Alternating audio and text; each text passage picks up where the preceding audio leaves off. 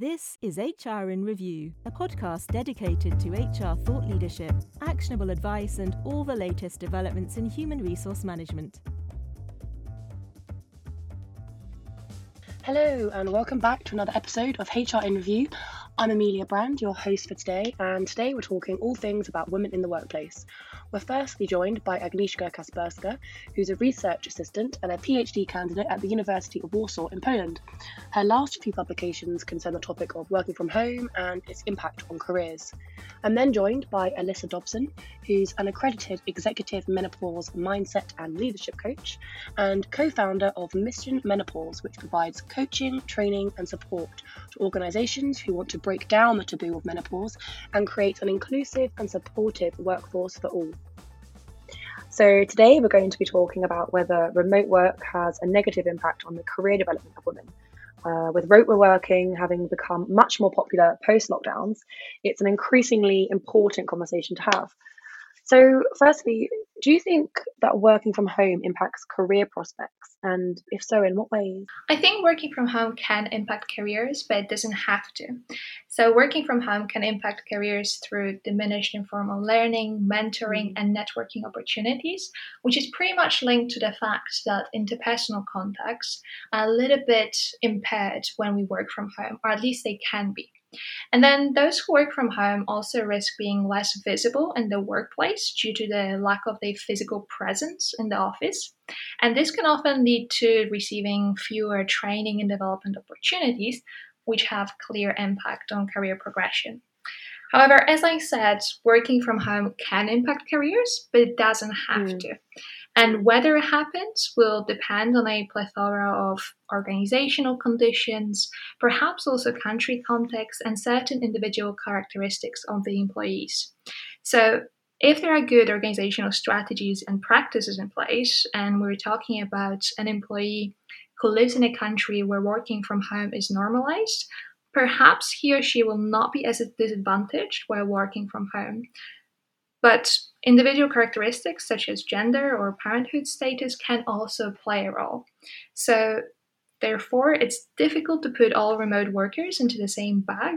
And I can definitely say that there are career risks that home-based workers face, but there are also certain mitigating strategies that can be put in place. Yeah, exactly. And also, I understand you've done quite a lot of research on what the future of work looks like for women, right? So, would you like to tell us a little bit about this research and how you've gone about it? Yes, of course. Thank you.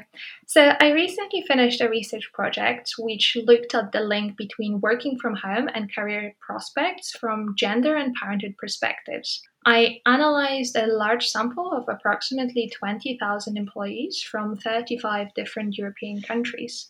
And I actually explored whether those who work from home report hindered career prospects. I think the findings are pretty interesting.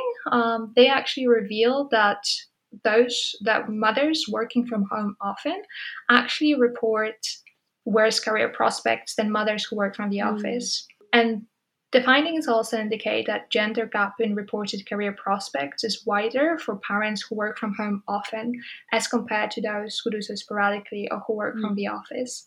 So the gender gap actually appears even when it comes to workers who work from the office, but it means that men are more likely by only 5 percentage points to report better career prospects. And that gap, the gender gap, increases to approximately 16 percentage points when it comes to those who work from home. And that kind of implies a certain level of motherhood penalty that we can see in the results of the findings that I get. Yeah, I mean, it's super interesting. So, in that case, what about for women who are not mothers? Do you think working from home would have a similar negative impact on them too? So when it comes to results of my study, it appears that childless women do not really experience worse outcomes when working from home often. So there is no evidence from my side that could suggest that women who are not mothers are equally disadvantaged. And therefore, I kind of suggest or perhaps hypothesize that there is a certain level of motherhood penalty combined with the flexibility stigma attached to the use of working from home. I mean, in that case, it's kind of tricky, right? So, what do you think organizations could do in this sense then? Do you think working from home should be avoided? Certainly not. So I was actually once asked by one of my colleagues, and he asked me a question whether the implication of my research findings is that mothers should stop working from home. And my answer is no, I don't think so. I don't think mothers should change anything. I actually think the employers and the societal attitudes should change. So, in my opinion, the results they obtained, they actually are a result of a combination of the flexibility stigma and the motherhood penalty. So, the flexibility stigma is a belief that workers who use flexible working arrangements are somehow less productive or less committed to the workplace, especially if they use flexible working arrangements for care purposes. And I think if the use of flexible working arrangements is normalized, there is no bias towards workers who use them, and there are also clear organizational strategies in place to help working parents and flexi employees. Mothers who work from home will not be so disadvantaged in such a situation. So it's really not the mothers that should change something, but it's the perception of mothers that needs to change. Okay, I see. So, kind of talking more about responsibility then, if you think employers might have some sort of responsibility, how do you think they could offer support in this scenario? Yes, I do think they have a pretty large responsibility in this case. So first of all, it will be through providing actually access to working from home. And then the second, making sure its use doesn't harm employees or their careers. So it starts with access to a wide choice of flexi working arrangements, which are actually really important for some employees. And that includes parents and mothers, for example, who may have to come into the office at a later time or work from home on a certain day because the child is sick or they just have to care for it on that day. And I think encouraging employees to participate in working from home will normalize the use of this mode of work and kind of minimize the pressure on physical visibility in the workplace. Definitely, organizations will also have to redefine the measures of commitment and success and of this idea who a really good worker is. Because at the moment, the key indicators are really hours worked and indicators linked to the physical visibility in the workplace. So progression and career paths within a company should be clearly designed. They should include also the possibility to use flexi work arrangements even for more senior roles, which is often not really the case. And then, of course, on the top of that, there will be the technicalities that are related to the remote work and also the provision of alternative modes of communication and so on. And last, but definitely not least, and I think this relates not only to organizations, but also to a bigger societal change. So I think it's important that we question those very rigid gender norms and advocate that working and providing care, which is also work, by the way, are responsibilities of both men and women. Otherwise, it will be quite difficult to progress in the workplace with gender equality. At least I think so. That's super interesting. And, kind of touching on that, then, do you think the impact of working from home on careers varies across different countries? Yes, I think it does. So actually in my research, I explore whether in countries where working from home is more prevalent. So I explore whether employees report different career prospects in those countries when they work from home. And I group countries into two categories. They are the high prevalence of working from home, which means that the percentage of employees working from home compared to the overall population of workers is bigger than 15%. And that's because the range of employees working from home in Europe ranges from 5% to approximately 35%, and the average is 15%. So when I group countries into two categories, there is a category of high prevalence of working from home, and that's above 15%.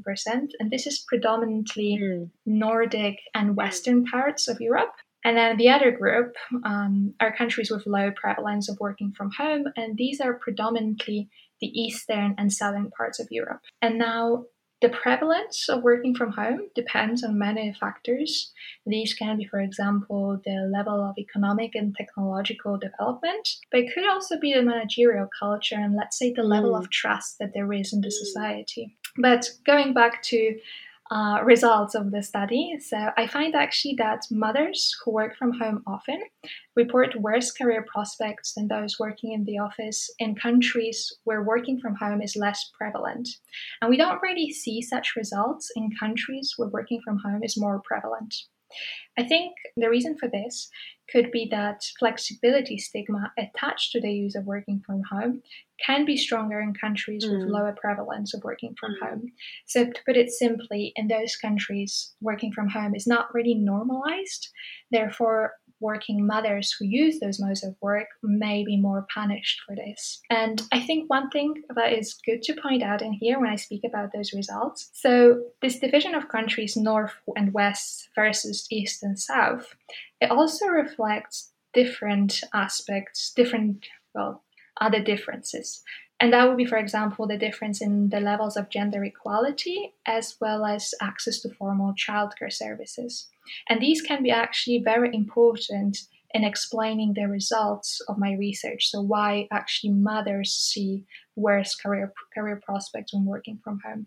Therefore, it's not only the prevalence of working from home, but also other country level differences that can play a role in assessing the link between working from home and career prospects. Okay, thank you very much. Super interesting. And just to wrap up then, I have two more questions for you, which we ask all of our guests on our HR Review podcast. The first is, if you could pass on one crucial lesson you've learned in your HR career in 1 minute or less, what would be your top tip for other HR pros? I would definitely suggest evidence-based strategies and policies to be implemented in the company. There's nothing better than following the research that has been done and following the really good advice that there is. So evidence-based practice. Nice. And lastly, what is the single biggest change you think will happen in HR over the next 5 to 10 years? I think it's definitely, the future of work, automation, robotization, kind of digitalization as well. But this shift of a paradigm of the narrative towards the quality of employment and towards treating workers as human beings that really do deserve very good, high quality jobs. And I think it requires certain aspects at the moment, like work-life balance, flexibility, increased levels of autonomy. So I think as a HR community, we will have to step up our game and make sure we provide for this. Totally. Well, great. Thank you so much for coming on. It was really great to have you on. Thank you so much. It was a pleasure chatting to you. Thank you for inviting me. If you have any comments on the HR in Review podcast, would like to suggest a topic or speaker, or provide other feedback, you can contact us using the email podcast@hrreview.co.uk. We look forward to hearing from you.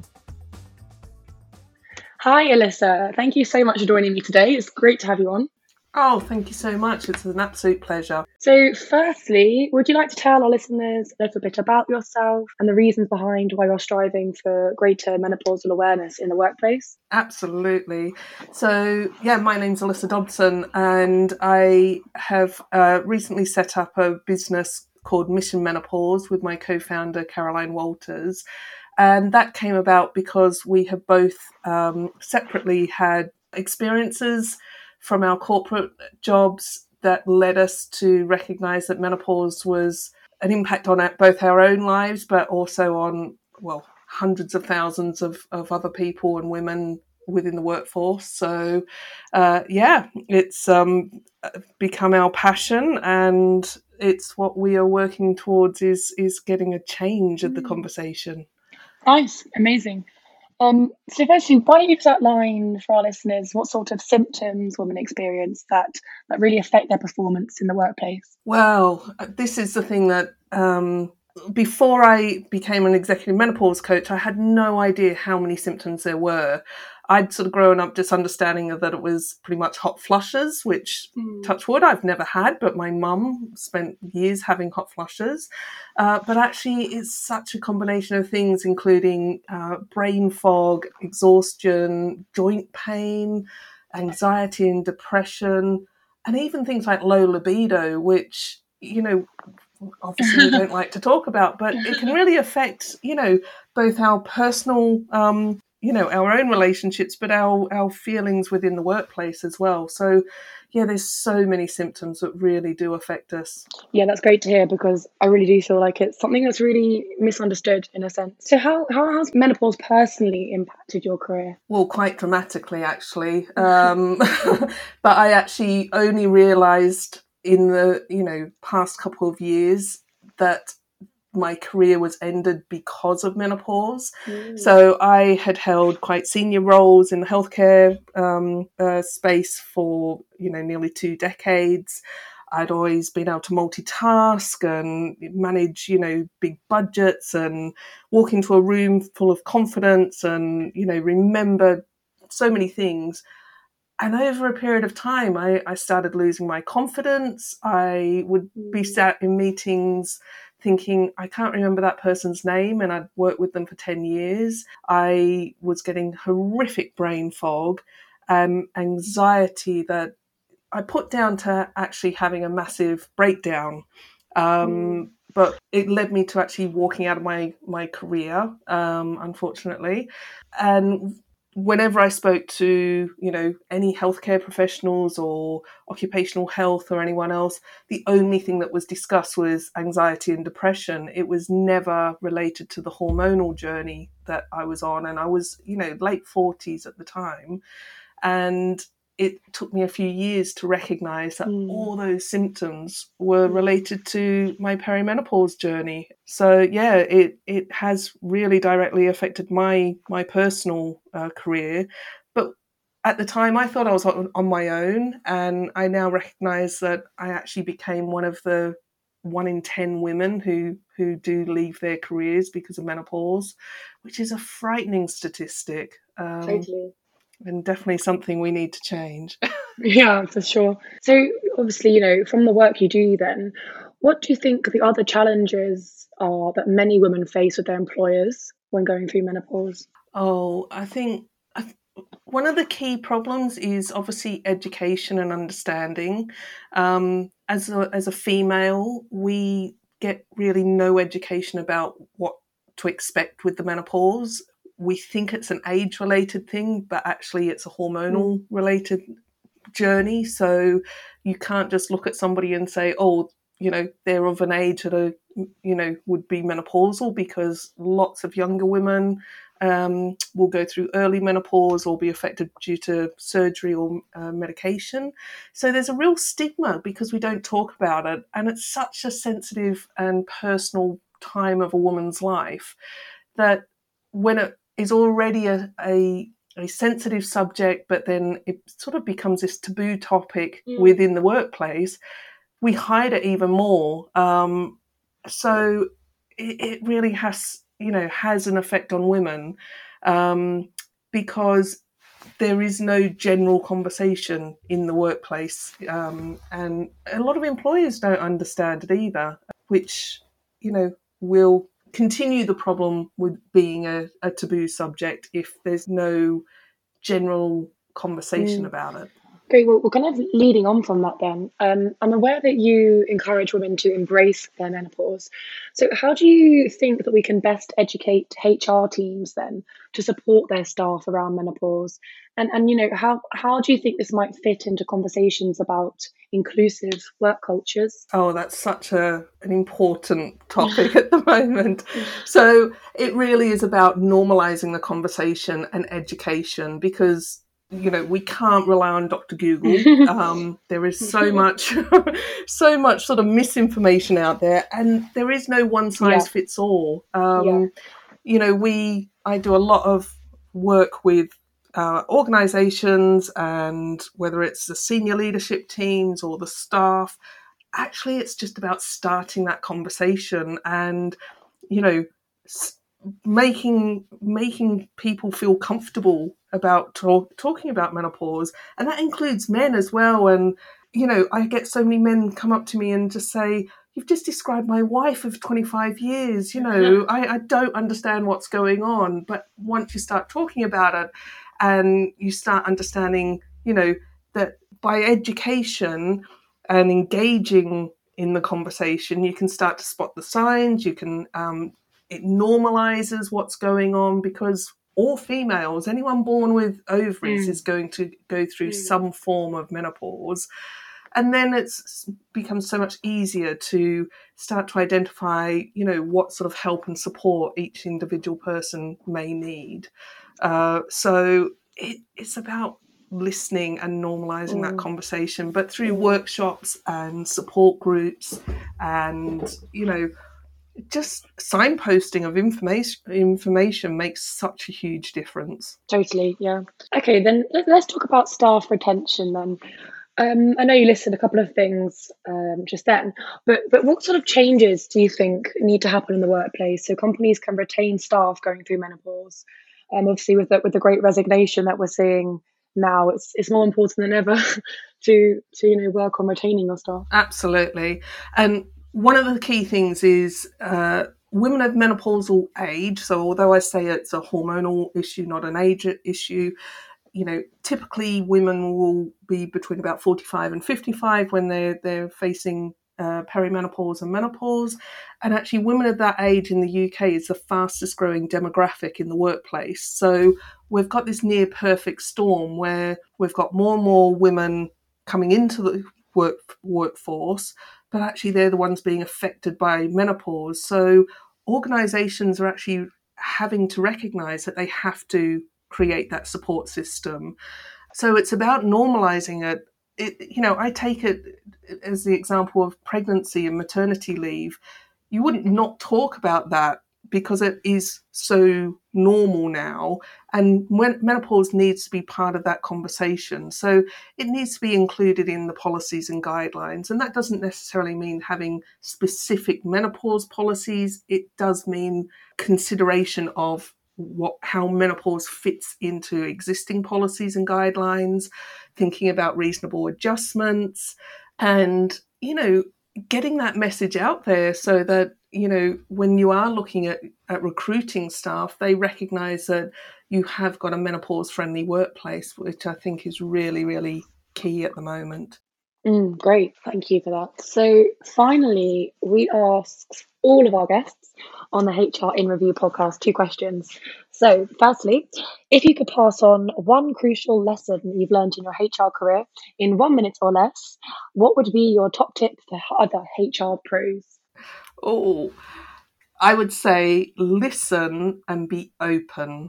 I think we're so good at not listening sometimes and just sort of following a path, but listening, because actually the answers lie within what most people sort of know within themselves. So listen, be open, be flexible, and just embrace what people are, which is really, really wanting to make change and positive change.